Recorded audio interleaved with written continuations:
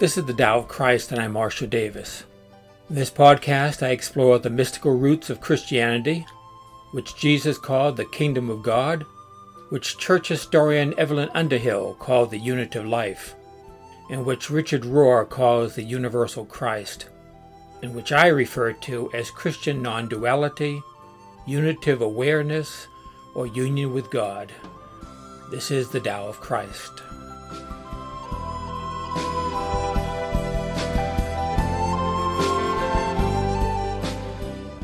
Good morning. This is Marshall Davis. The political climate in America is getting crazy. It's been crazy for a while now.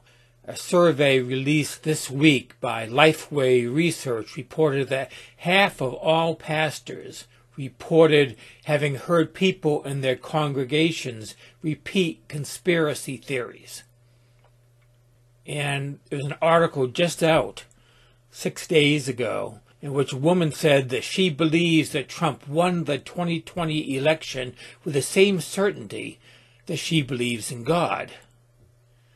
Now, I'm sure she said that meaning to bolster the credibility of her conspiracy theory, but when people hear that, all it does is put faith in God on the same level as a conspiracy theory.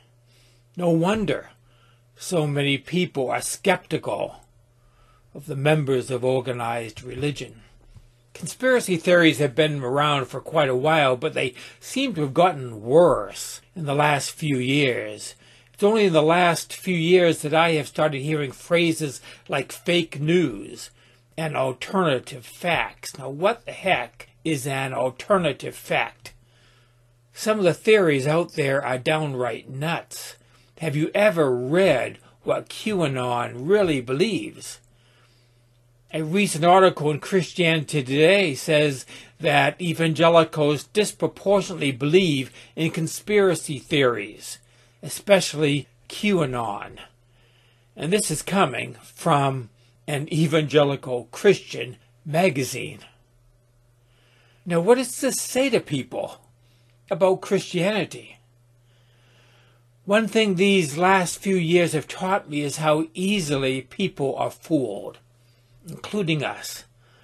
Our brains are not as reliable as we think they are. How easy it is for the human mind to believe almost anything. I guess this has always been the case, from flat earthers to UFO abductions, to those who say that the moon landing was a hoax and the Holocaust was a hoax. But nowadays, people take every event that's reported in the news and they twist it so that it fits their political point of view. They can take things that happen and turn them into exactly the opposite without even noticing what they're doing. It just shows the power of confirmation bias.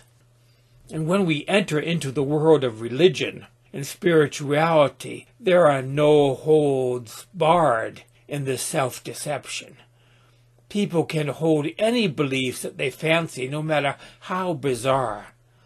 All religions sound really weird if you look at them objectively. My Christian religion sounds weird. I mean, Christians believe things like the dead coming back to life, virgin births, people walking on water, not to mention talking snakes and magical trees. And other religions are just as weird. Christianity does not have a monopoly on crazy. They all sound like conspiracy theories. What is a conspiracy theory anyway? Well, Merriam-Webster defines it as, and I quote here, a theory that explains an event or set of circumstances as a result of a secret plot by usually powerful conspirators. Also, a theory asserting that a secret of great importance is being kept from the public. That sounds like religion to me. I mean, all religions claim to have a unique knowledge not available to those outside of the religion that explains the true workings of the universe. Christianity says that everything that happens is actually orchestrated behind the scenes by an invisible, all-powerful deity.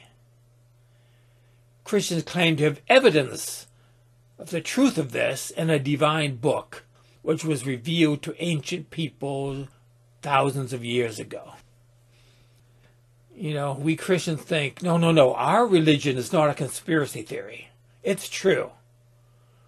But isn't that exactly what other religions think about theirs? Isn't that what Muslims think? And Scientologists and Mormons and Jehovah's Witnesses and the suicide cults of Heaven's Gate and the People's Temple of Jonestown?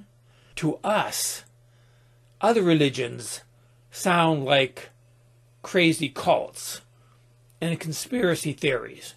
To others, our religion sounds like a cult or a conspiracy theory. And we think, how could they believe something like that? When we are immersed in and believe in a conspiracy theory, we don't see it as a conspiracy theory. We think it is the truth.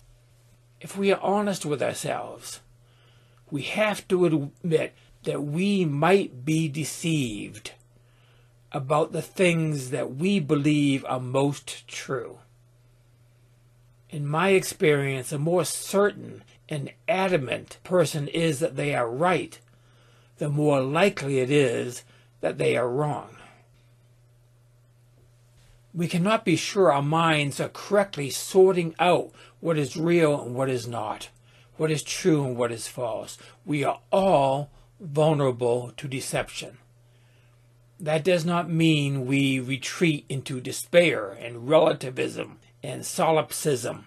It does mean that we maintain a healthy skepticism when it comes to our beliefs, including our religious beliefs. It means we are willing to examine and deconstruct our beliefs thoroughly and are willing to doubt everything that we believe and test everything against commonly held standards of common sense and reason.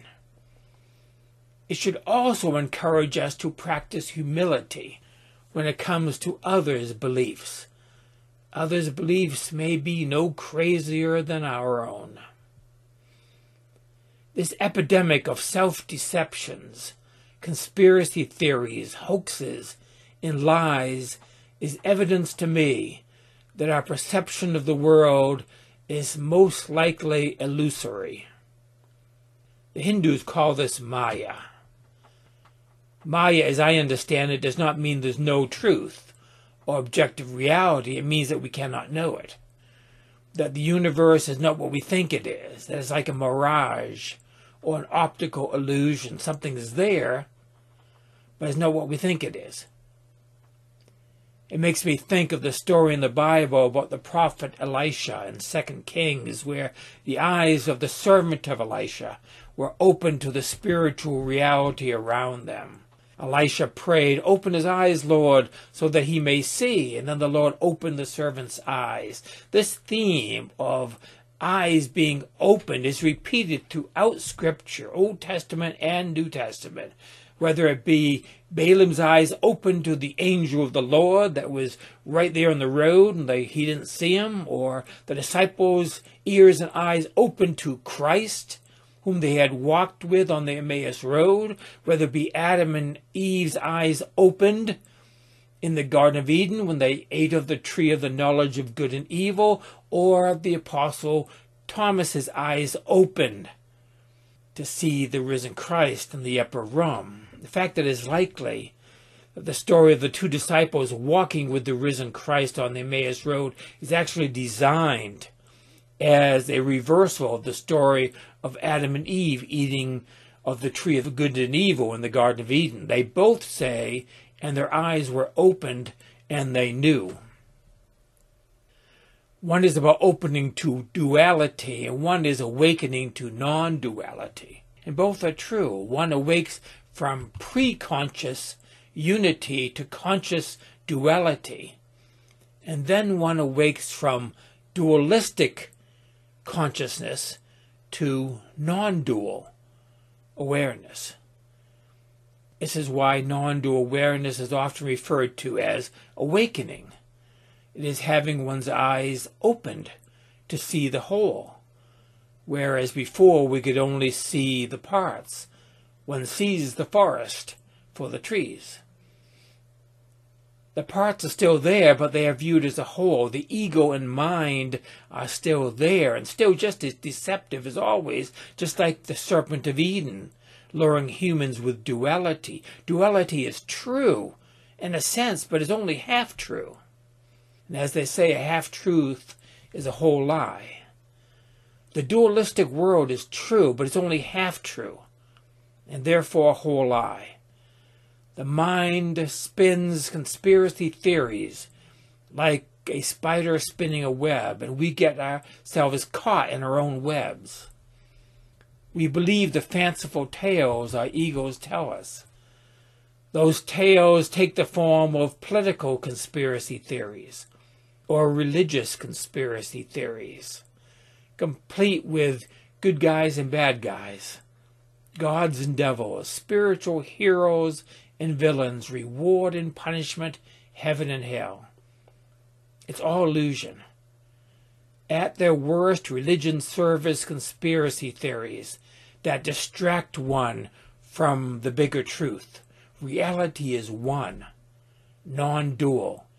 It includes good and evil. It is all and transcends all. Couldn't what I'm saying here now be one of these spiritual conspiracy theories? Well, my answer to that is yes. When non-duality is turned into a worldview, it is false. When it is turned into a philosophy or a religion or a guru personality cult, then it's just another trap for the ego to get caught in. Non-duality must not be believed in as an alternative explanation of how the universe is. It's not a competing interpretation of the world. Unitive awareness is simply what is, without labels attached to it. You can't attach spiritual labels to reality any more than you can attach Post-it notes to water. It doesn't accept labels. Ultimate reality is simply what is. It is directly seen and known to be. Well, should you believe my words? No. If you believe what I say, then my words become just another conspiracy theory. A non-dual, spiritual conspiracy theory. Do not believe anything that I say or anyone says, especially those who claim to have spiritual or religious authority. They are the real con men and women. Look and see for yourself. That's the only way. That is why this is called the pathless path. There's no path because there's nowhere to go. This is it. Here and now. Look for yourself. I invite you to open your eyes and see. And that is it for today. Grace and peace to you. That is the Tao of Christ for today. Thank you for listening. You can access other episodes of this podcast at thedaoofchrist.com. You can also find these podcasts in video format at my YouTube channel at christiannonduality.net. My blog, Spiritual Reflections, can be found at marshalldavis.us. There you will also find a link to my books and my email address. Join me next time for another episode of the Tao of Christ.